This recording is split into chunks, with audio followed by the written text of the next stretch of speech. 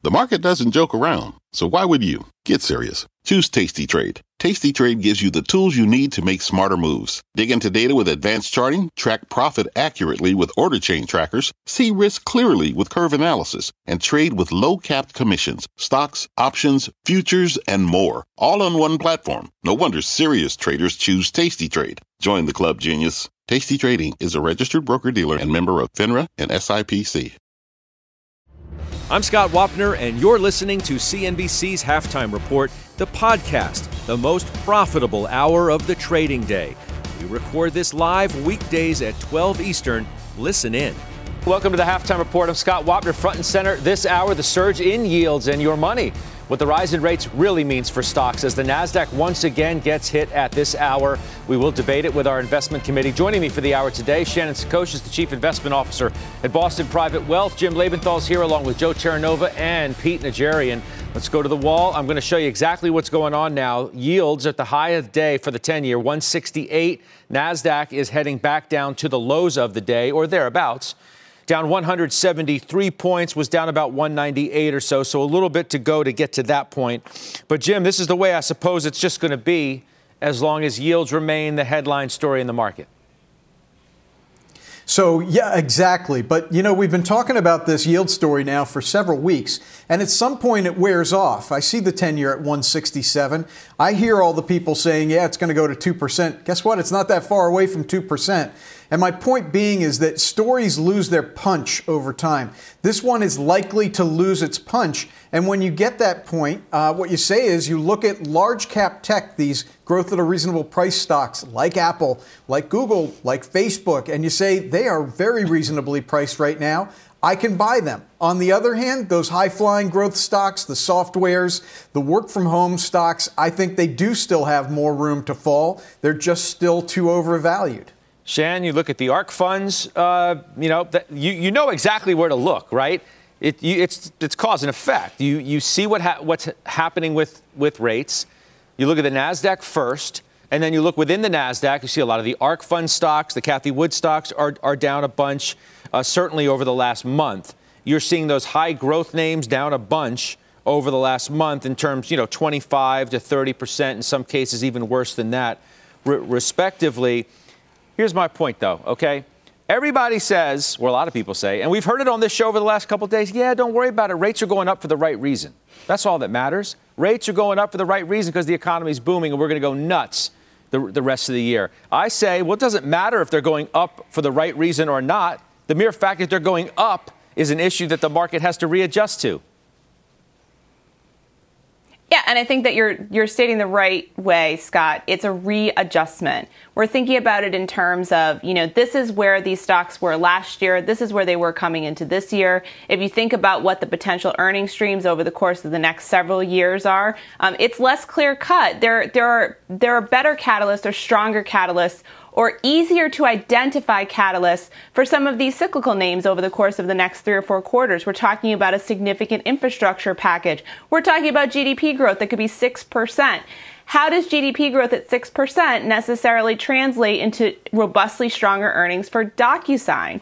That's the difficult math that has to be done by investors today. And I think that's why you're going to continue, to Jim's point, I think he made a great one, and I agree with him. I think that there needs to be a continued re-rating on some of these high-growth stocks. I think that expectations were pulled forward significantly, as Jenny has said several times on this show, in 2020. And now we look at what are the earnings going to be 6, 7, 8 quarters from now? What is the rate that we're discounting those earnings at? And if I look at this basket of stocks that you pointed to, could they continue to be lifted by economic growth improvement? Absolutely. Does there need to be a bit of caution in these higher valued stocks in your portfolio? Definitely. And I think that's what you're seeing now. But to Jim's point, again, we look in the middle of this and we look at some of these growth names that can continue to be lifted by economic growth. You look at the valuations on those, they're not significantly overvalued. And I just continue to think about the potential opportunities here to buy some of these stocks that maybe you missed over the last few years and you want in the core of your portfolio over the next 2 or 3 years. It's coming. It's here. Make sure that you take advantage of it. I don't, Joe, have a lot of people coming on this program these days and saying, you know what? That 21% decline in Shopify looks really awesome to me. The Teladoc 36% decline looks so good. I'm just going to snap that one up along with Peloton and PayPal and Cloudflare and Square and Twilio. At what point do these stocks just get ridiculously attractive because they've sold off so much? And we do think at some point the market is going to get okay with the fact that rates are readjusting. Yeah, I've heard for the last 30 years how investors always want to buy the dips and traders want to buy the dips, and then the dips come and they don't want to buy the dip. So, you're mentioning the names that are clearly identified as momentum, and I think that's what's going on right now. Longer duration assets as it relates to equities, they're most commonly referred to as momentum names. Now, Treasury yields are back to pre-pandemic levels currently. Coming into 2020, the pricing for a 10-year Treasury was 1.92. Where momentum resides right now, Scott, is actually in Treasury yield. So I would expect we're going to approach the 1.92 level. I think markets positionally are growing a little bit more comfortable with this move in yields, but I still see vulnerability for these long-duration momentum names. There are more tremors to come after the big earthquake that was experienced in late February, and I think that's what the expectation on the part of investors should be.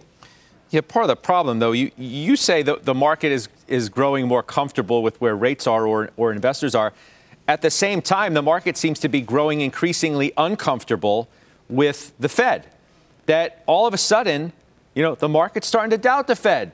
Is Powell, he didn't deliver what we wanted him to deliver a week ago, and rates shot up and the markets shot down as we were having this conversation on the air, right? Powell's going to give a press conference today. Now I wonder where market expectations, Joe, have gone to where, they feel like Powell needs to intervene on the fact that rates are starting to rise.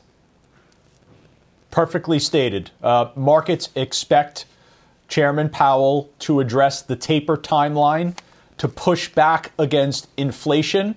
There should be concern that he doesn't. I'm wondering how much of the eagerness in terms of raising taxes on corporations and individuals is playing in the back of the mind of Chairman Powell, because in some capacity, that's fiscal tightening, Scott. So if the chairman does not lay out a taper timeline, if he doesn't push back against inflation, then we have an environment that you're describing where volatility is going to... Right. Wait. You think that's where the pressure line is for today? He needs to come out today and do that? He's not going to give you a timeline with dates and all of that, and he's not going to say, look on your calendar and circle this date, Joe Terranova, because this is the date we're going to do it. I mean, Rick Reeder's on Squawk Box this morning. He says they're going to start tapering the front end, okay?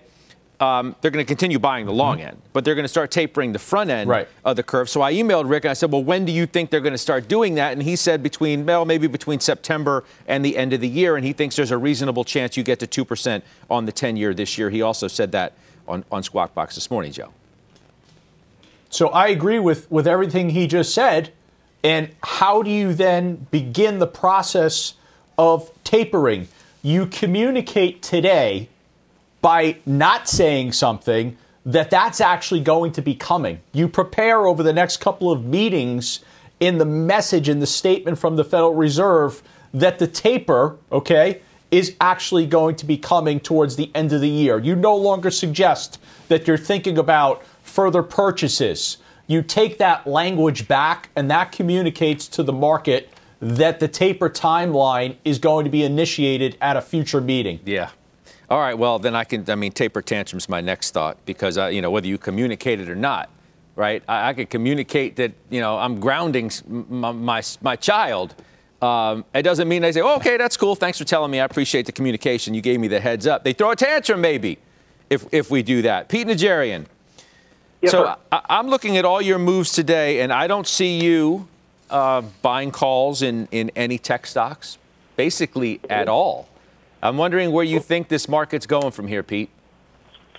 Well, I don't think it's not just from here, Scott. I think it's the same market that we were looking back in November, when we were looking at a market that suddenly you get this big turn, this tidal wave turn. And, I hear about all these different stocks that have no PE or very extreme PEs.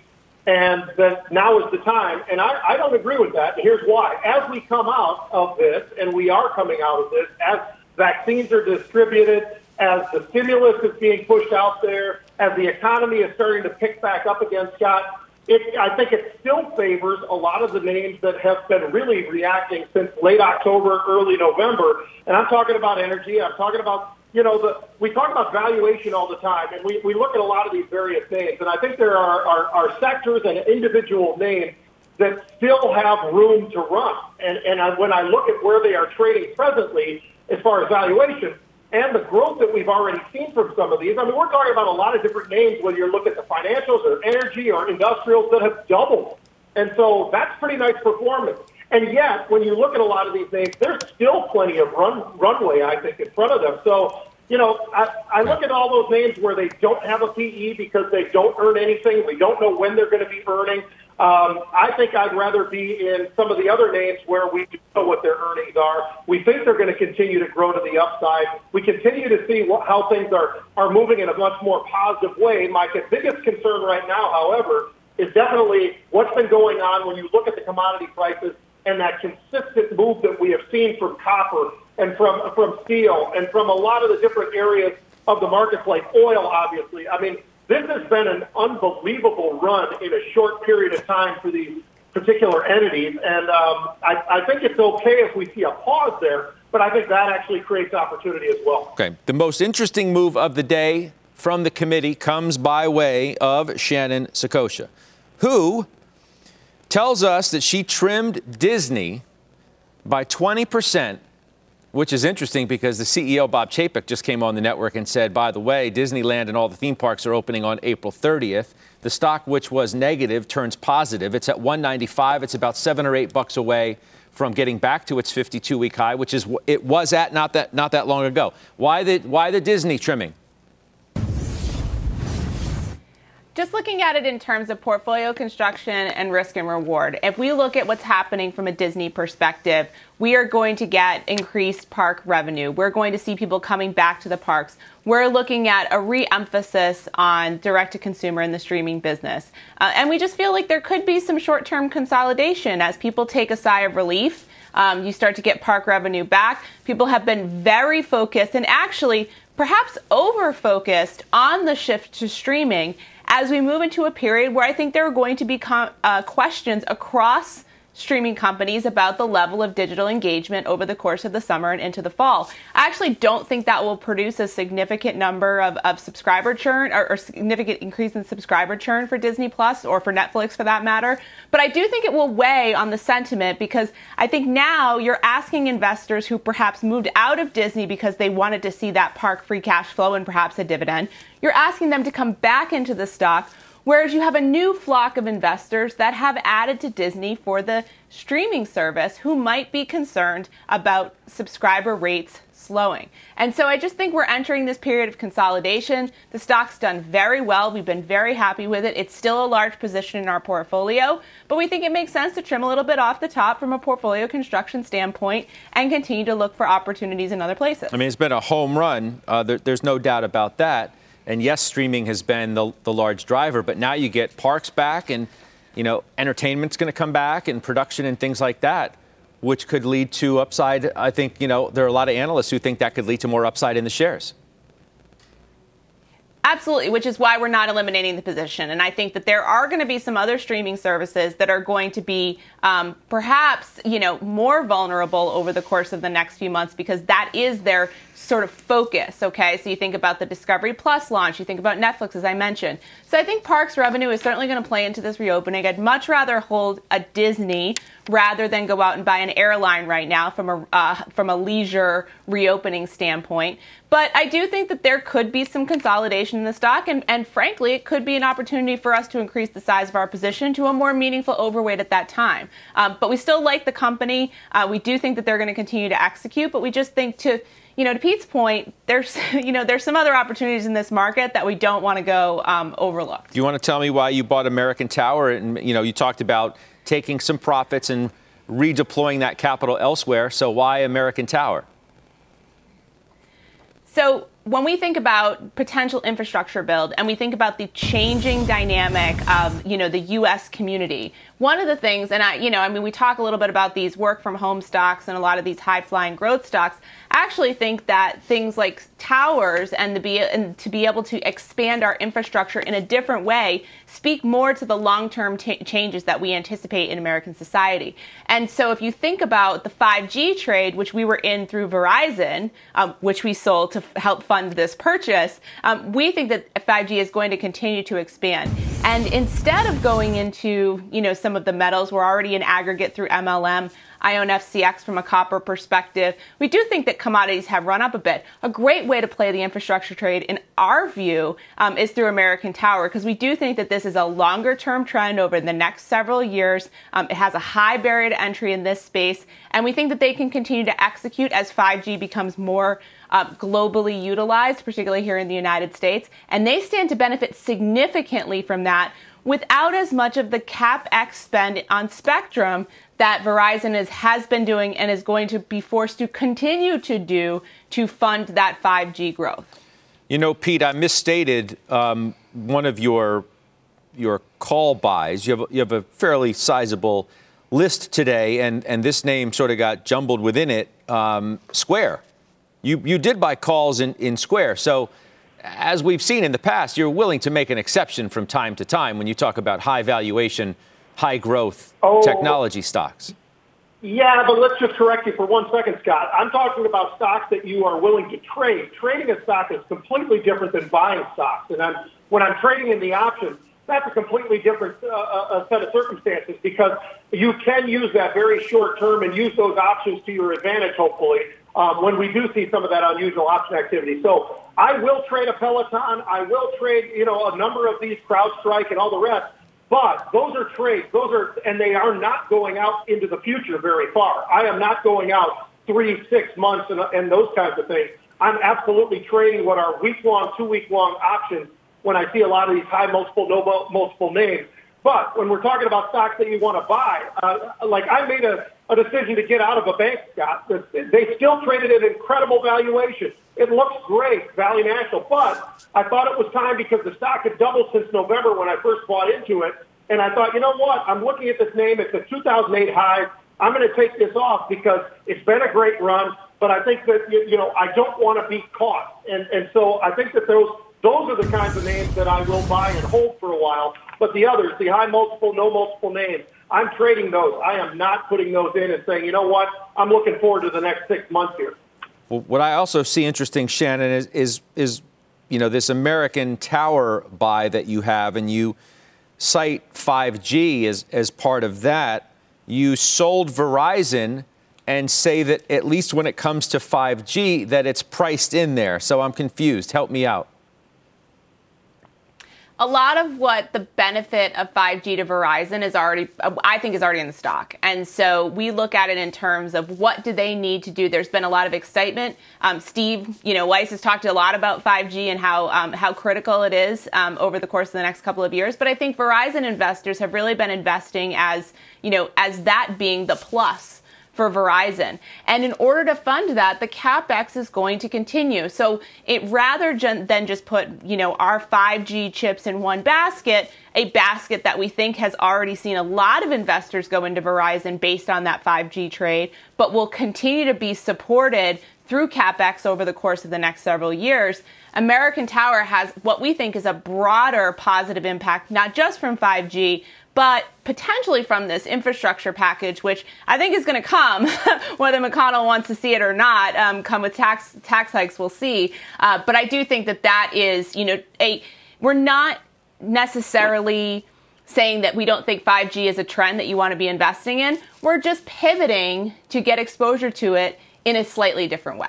So let's go through some of the more interesting calls on the street today, if we could. Nike today, Joe, which you own, price target raised to 173 from 170, not a huge bump. They reiterate their overweight call, and they say that fears over more lockdowns in Europe and port issues in North America could be offset by underlying digital strength globally and in China as well. Tell me about Nike shares right now.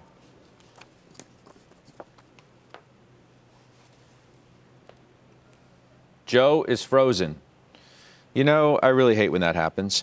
Jim, are you frozen? You want me to take it? No, I'm with you, and I was ready to take that one. I've owned Nike, but it was many years ago, and at a 37 times forward multiple, I'm just not going to own it. I will acknowledge the great brand, but I will look at other stocks that I own, like Apple, great brand with a 27 times forward multiple, Starbucks, great brand with a higher multiple, but one that they're easily going to grow into. They've got some, and I know we're going to talk about Starbucks later. At the end of the day, I just can't justify the 37 times forward multiple on Nike, and especially not when interest rates are rising. I can't do it. I'm so glad that you mentioned Starbucks, and yes, we have the CEO on our program in just a little while, because I was having a hard time understanding how you could justify Nike at 37 times forward.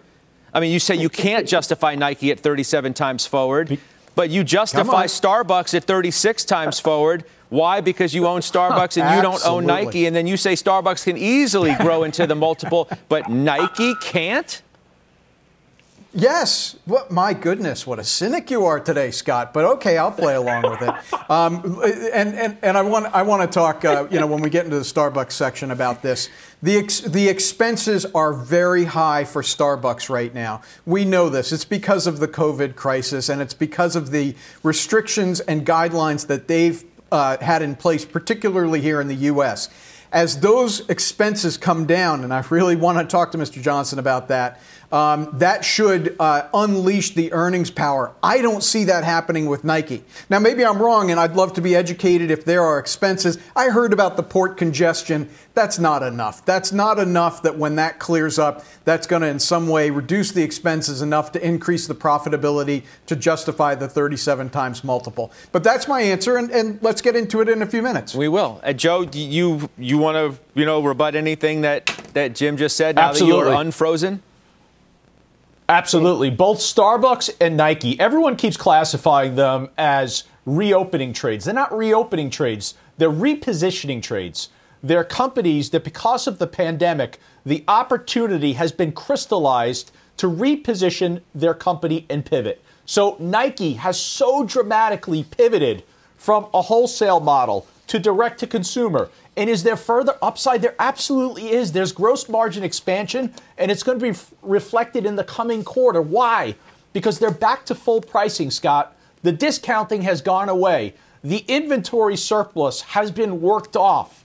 You potentially could see Nike looking at full year guidance and raising it. So both of these stocks I own, I see both of them moving higher, and it's predicated on their ability to reposition the model. I'm going to give Jimmy the hater the last word. Go ahead on Nike, Jimmy. I'm willing to be wrong on this. I'm not sitting here hating on Nike at all. It's a choice every day of what stocks do you want to buy and what do you want to sell. I'm not saying it's going down. I'm not selling it short. I just say for great brands at the right price, I look at Apple, I look at Starbucks. I'm happy with those two. I don't need to add Nike to the mix. I hope Joe's right for his sake. Okay. I like the debate. That's why I tried to get that stirred up anyway.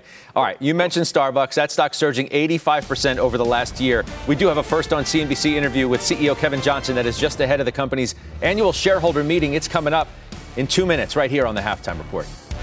Old Dominion Freight Line was built on keeping promises. With an industry-leading on-time delivery record and low claims rate, we keep promises better than any other LTL freight carrier. Because we treat every shipment like it's our most important one. Which means we do the little things right so that we can keep our promises and you can keep yours too. That's what drives us. To learn how OD can help your business keep its promises, visit odfl.com. Old Dominion, helping the world keep promises. B2B selling is tougher than ever, and we feel your pain. If you're struggling to close deals, consider giving LinkedIn Sales Navigator a shot. This sales intelligence platform helps professionals like you engage high-value customers, drive higher revenue, and increase sales performance. Sales Navigator also guides you in targeting the right buyers, highlights key signals such as job changes or which accounts you should prioritize, and uncovers hidden hot prospects so you can find those buyers that are most likely to convert. Fueled by LinkedIn's 1 billion member platform, Sales Navigator gives you the most up-to-date first-party data, enabling you to unlock conversations with the people that matter. Right now, you can try LinkedIn Sales Navigator and get a 60-day free trial at linkedin.com/halftimereport. That is LinkedIn.com/halftime report for a 60-day free trial. Let LinkedIn Sales Navigator help you sell like a superstar today. Just go to LinkedIn.com/halftime report and get started. All right, Starbucks shares up 86% over the past year, and at least one firm thinks there is more room to run from those recent record highs. Telsey is raising its price target today to $120. First on CNBC, the company's CEO, Kevin Johnson, who's with our Kate Rogers ahead of the company's annual meeting today. Kate, take it away. Scott, thanks so much. And Kevin, thanks for joining us today. Good to see you. Good to see you, Kate. So Scott just said it, annual meeting kicking off today. The company is also celebrating its 50th anniversary this year, coming off one of the toughest years for Starbucks and the restaurant industry as a whole. You know, in recent history, what's your message to shareholders today about the future of the company and meeting consumers where they want to be in this new normal as we move ahead? Well, Kate, this is a very special moment for Starbucks, founded in 1971. And so here we are 50 years later. And you think about this last year. This last year has been one where we've worked from home. We've schooled our children from home. We've gone through sort of a period of isolation. Surgeon General Lee McMurthy even called it a social recession. And so as we get vaccinations rolled out, we are on the cusp of what we call the great human reconnection. And so here, celebrating Starbucks' 50th anniversary, Starbucks was built for this moment. The opportunity to bring customers back into our stores, make them feel part of a community. And once again, people will be saying, let's go have a cup of coffee together. So this is a very special moment for Starbucks. We also have to talk about China, your second home market, really key in moving ahead. You'll be opening up a coffee innovation park there in 2022 for sustainable roasting. How does sustainability fit into the next 50 years of Starbucks as we move ahead? Well, Kate, we've always been a company that had a purpose that goes far beyond the pursuit of profit. And as we think about celebrating this 50th anniversary, part of what our role and responsibility is to have the wisdom to know what to honor and preserve from the past, while at the same time having the courage to boldly reimagine the future. And so when we look to the future, we've set some very bold aspirations around our environmental sustainability agenda that we call Planet Positive. It means that we want to give more than we take from the planet. So we've benchmarked our carbon, water, and waste, and we've set goals, 2030 goals in each of those categories. So this investment in this coffee innovation park is the first sustainable roasting plant that we've built, the most sustainable in the world that we are building in China. And it's just one thing that we're doing to help not only reduce our carbon footprint, ultimately get to net zero, but then ultimately get to where we actually store more carbon than we emit. And that is a long-term agenda, and we're committed to that. And cold beverages have been selling well all year round in recent years for Starbucks. Talk to us about that portfolio mix moving forward. We know you have some new innovations on the way, like cold press espresso. I'm sure consumers will be excited to try out. What does that look like for the brand as we move ahead? Okay, we've always said that we've got to create a great experience in our stores, and we've got to introduce innovative new beverages for our customers. And a few years ago, we called out this shift from hot beverages to cold. It's a mix shift. And if you look at what we've seen recently, we now see more than 50% of the beverages that we sell at Starbucks are cold. And if you think about cold brew and nitro cold brew and those sets of beverages, we've now introduced these iced shaken espresso beverages that we just introduced along with oat milk. And those are super popular. In fact, our beverage mix is well above 50% cold. And, as you point out, we're going to continue to innovate around things like cold pressed espresso. So in addition to cold brew, nitro cold brew, we're now innovating when it comes to the espresso beverage line as well. And we're seeing many more iced espresso beverages than we've ever seen in our past. Hey, Kevin, it's Scott Wapner. Thank you so much for coming on the Halftime Report today. I got a couple things for you.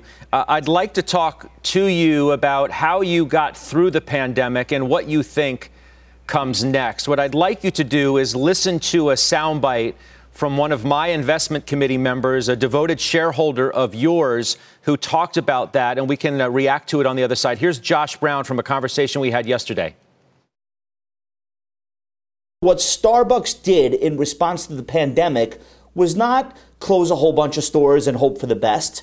They literally retooled their entire business around this idea that we would come out of the pandemic, but some aspects of consumer behavior would never be the same again. Starbucks had the financial wherewithal to do what they've done, and now that's going to start paying dividends.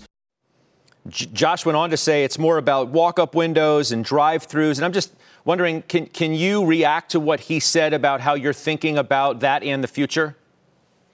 Yeah, certainly, Scott. Well, this last year was an unprecedented year. And, as we went into this pandemic, we set three simple principles for us to live by and make decisions to. The first was to, focus and prioritize the safety and well-being of our partners and the customers we serve.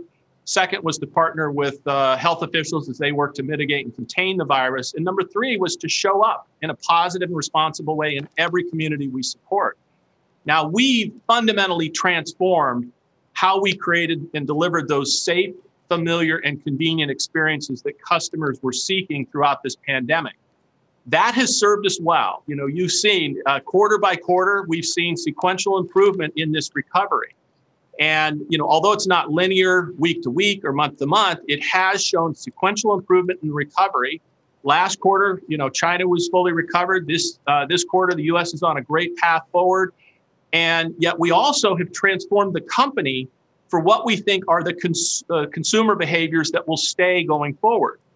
And so there's kind of 5 consumer behaviors that we have oriented ourselves and optimized the experience for. The first is connection. Even as we come out of this pandemic, we are all going to crave social connection and interacting with one another. That will still be true in our stores. The second, though, is one that we think has really been amplified, and that is to meet the customer where they are, to provide them an experience that is effortlessly fits their lifestyle. And so that's mobile ordering, that's curbside, that's drive-through, that's delivery. And so we complement that third place experience with these other channels. Certainly, customers are going to look for the consistency, the things that were familiar before the pandemic. That is an important attribute. Now, certainly, customers care more and more about high quality ingredients and especially plant-based proteins. So you see, we're transforming our beverage platform. We just introduced oat milk along with almond milk, soy milk, coconut. And then the fifth is more and more consumers are looking to do business with a company that demonstrates values, that has a purpose that goes beyond the pursuit of profit, whether that is equity and inclusion or environmental sustainability. So we've really adapted the company to not only the pandemic, but what we think is going to happen post-pandemic, and it will forever change consumer behavior, in our opinion. Your stores can obviously from time to time be crowded. It's a personal relationship and sort of personal touch type of business, right? We're used to seeing the smiling faces of our baristas every day, no matter which coffee shop we're going to. And I'm wondering, on that note, are you going to require your employees to get the vaccine? We are not going to require them, but we're strongly encouraging our partners to get vaccinated. And that's been the trend that we're seeing within the company now. We feel like that's a personal decision that each of our partners can make. And we're going to strongly encourage them to do that. And we've got great confidence in our partners. Our partners really deserve all the credit for how they navigated through this pandemic when it came to embracing CDC, health and safety protocols, wearing masks, social distancing, hand washing, sanitizing the stores. And so I've got full trust and confidence that Starbucks partners are going to rise to the occasion, and we're embracing and helping support this whole vaccination process, but we don't require it. I know you have to go, but another shareholder is with me today who has a quick question for you. Jim? Great. Yes, thanks, Mr. Johnson. I'm also, in addition to being a proud shareholder, I'm a proud parent of one of your partners. My daughter, who's college age, does part-time work as a barista. And I have to say that you mentioned equality and inclusion in how you treat your partners. It's not just that, it's empowerment, and it's fabulous. But my question to you, seeing how things go from her eyes, it seems to me in the short term there's a lot of room for expenses to come down as the pandemic becomes less. I see the protocols firsthand that you've put in place when a worker tests positive. It costs you a lot when close down your stores, get rid of some inventory. Is that something as a shareholder we can look forward to over the next years, that margins go up as hopefully these protocols become less draconian? Well, Jim, thanks for the question. First of all, you should be very proud of your daughter. I am very proud of all Starbucks partners who proudly wear the green apron. They showed up this year, and they showed up in ways that I will forever be grateful for. And in terms of your question on margins, certainly at our December Investor Day, we guided for the fact that we are going to see some expansion in margins. And at the same time, even with that expansion in margins, we are going to continue to invest in increases of wage for our partners. We're going to invest in the digital platform that we have that reaches our customers. And we're going to continue to invest in environmental sustainability. So I think there's enough room for margin expansion and these investments, which is why we believe that by the year 2030, we'll grow from 33,000 stores to 55,000 stores around the world. The addressable market for coffee is going to continue to grow. We're going to continue to differentiate Starbucks and take our fair share of that growing market. And we're going to do it by staying true to the mission and the values that built this great company. Kevin, good to have you with us. Kate Rogers, you want to wrap it up? Kevin, was just going to ask quickly, as vaccines roll out and the stimulus checks, hit consumer mailboxes, do you think the volatility is behind us? Well, Kate, I still say, look, it's not linear week to week or month to month, but we continue to see great progress quarter to quarter. And as I outlined, we're on what can only be described a path for the great human reconnection, as all of us will want to socialize once again, feel a part of a community, and we will welcome those customers into our stores, and we will do it with that special Starbucks experience that we are known for. Great, and we all look forward to it. Kevin Johnson, Starbucks CEO, thank you so much for your time today. Thank you, Kate. All right, Kate, we appreciate that very much. Thank you. Ylan Mui now has breaking news for us on the rollout of the stimulus checks. Hi, Ylan. Hi, Scott. The Treasury Department and the IRS have now issued roughly 90 million stimulus payments less than 1 week after the COVID relief package was signed into law. Now, those payments were worth more than $242 billion. That's nearly 60% of the total amount of those checks. Now, most of the payments were direct deposits, and Treasury said that everyone who got the money in their bank accounts will be able to access it as of today. And Treasury also mailed out 150,000 paper checks worth $442 million. Additional payments will go out over the coming weeks by direct deposit, checks, and even prepaid debit card. The White House has said 85% of households will receive a payment, and the money is coming as President Biden hits the road to tout his relief package. Scott, as we know, those checks are one of the most popular parts of the law. Back to you. Yeah, no doubt about that, Ylan. Thank you. Ylan Mui with that news for us. Let's get the headlines now with Rahel Solomon. Hi, Rahel. Hi, Scott. Let's start with Vice President Kamala Harris and Senate Majority Leader Chuck Schumer among the politicians now speaking out against anti-Asian violence following yesterday's shootings in Atlanta. Schumer says that while the motives for the massage parlor killings are not yet clear, the rise in hate crimes must be addressed. The people of Atlanta, Georgia, and surrounding communities were just shocked last night by a series of shootings that left 8 people dead, six of whom were of Asian descent. But there's a legitimate concern that these killings may have been racially motivated. And white supremacist propaganda surged last year. That's according to a new report by the Anti-Defamation League. The group recorded over 5,100 incidents in every state except Hawaii. Now, that is twice the number it recorded in 2019. And a new report says that Americans spent $492 billion less on travel in 2020. That's a 42% decline from 2019, according to the U.S. Travel Association. The group says that the travel decline also cost the economy 5.6 million jobs. But, Scott, it does appear that we may be turning a page, because as you know, we heard from those airline executives this week that bookings are on the rise, traffic is on the rise. So here's hoping for a better summer travel season than last year for those airlines. Yeah, I have a feeling it's going to be pretty busy. Rahel, thank you. Rahel Solomon with us there. Up next, we have Pete's latest trades in unusual activity. We'll do that right after the break. What does it mean to be rich? Is it having more stories to share or time to give? Is it being able to keep your loved ones close or travel somewhere far away? At Edward Jones, we believe the key to being rich is knowing what counts. Your dedicated financial advisor will take a comprehensive approach to your financial strategy to help support what truly matters to you. EdwardJones.com/findyourrich. Edward Jones, member SIPC. Pete Scott Unusual. What do you have for us today, Pete? Well, I got Cameco for you to start out things, Scott. CCJ, we're talking about uranium here. And since March, we've had 6 bullish hits. Stock started off at $17. Now it's trading around $19. We had a buyer of 6,100 April 22 calls. They were going for 53 cents up to 65 cents. I like this trade. I was in this trade before. I got out of it. Now I'm back in right again. I also got a second one for you. IGT, International Gaming Technology. Now, we all know about MGM, LVS, and all the rest of them. This stock trading about $18.20. We had a buyer today of 4,500 April 21 calls, 40 cents to 45 cents. Fairly inexpensive. I like what we see here. We do have earnings on May 18th. So 2 really quality names, I think, as we get into April that I'm willing to hold on to. Yeah, all right. Thank you. On the phone is better than nothing, Pete. Straight ahead. Appreciate it, man. Straight ahead. Damien Woody is joining the committee, the 2-time Super Bowl champ, avid investor as well. Big fan of the show. We are back with him in 2 minutes. Count our next guest as a big fan of Cathie Wood's ARX funds. 2-time Super Bowl champion Damien Woody. He is with us now to talk some stocks and NFL free agency, which officially gets underway today. It's good to see you. Thanks for being here.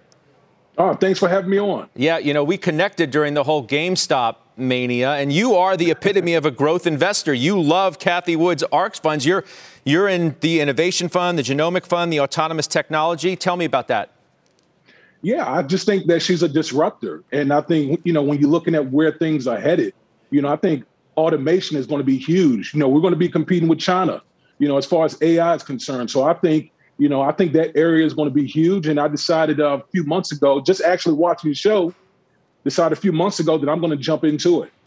That's interesting. You have other, obviously, you have some large cap technology stocks like Apple and Alphabet, the Qs. Do you genuinely gravitate towards technology type stocks?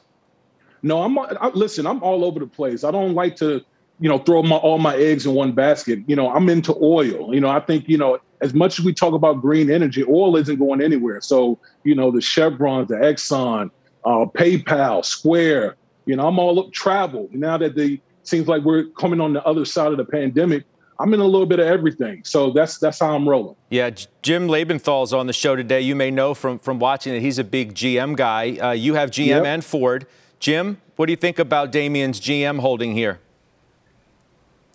Well, I like it a lot. And, one thing that we're talking about is this value or is this just people piling on the bandwagon? I think it can be both. I don't think that this is something where GM gets looked at in the same regard as Tesla. I think there are very strong fundamental reasons to believe in GM, both from the internal combustion engine point of view and the electric vehicle point of view. I mean, it's a winner on both fronts. This is a multi-year hold. Have you been, Damien, a shareholder in GM and Ford for a while now? I have.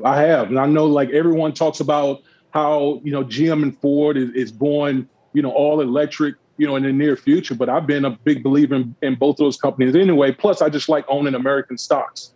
Yeah. Jim Cramer was tweeting and he said he wanted, I guess, to ask you if his Eagles were a stock, which would they be? I'm maybe thinking, because I'm a Washington guy, that maybe they'd be Teladoc, right? A lot of hype, and now they're 40% off the high. I don't know. You answer, Jim. He'll get mad at me. Yeah, listen, I'm not trying to offend Jim because Jim is my guy, but man, I'm buying really low on the Eagles right now. They're in a rebuild. They're trying to dig themselves out of the salary cap, so I'm buying low on the Eagles. Speaking of which, the salary cap, you played for Belichick for a little bit. I'd say he opened the wallet, but it's the Brinks truck. What do you make of that? Oh man, I've never seen anything like this from Bill. For him to pay this type of money, especially early in free agency. Usually the great teams build through the draft, and I think what Bill saw last year was you saw his quarterback Tom Brady go down to Tampa, win a Super Bowl, and his roster is depleted. So this is the time to kind of strike where a lot of teams are cash strapped, and Bill is doing that. Do you know off the top of your head what the best performing stock, at least in recent history, is in your portfolio, and how often do you trade? My main portfolio, I have it professionally managed, but for me, I just started kind of doing, retail trading type of stuff probably a little over a year ago. Tesla was doing really good for me. I've kind of gotten off of Tesla, but it performed very well for me. Yeah, it certainly did. You and a lot of other people as well. Thanks for coming on with us. We'll definitely do this again soon. This was fun. Yeah, we're not going to bring up the Capitals either. We're not going to worry about that. I don't even need to say anything after last night.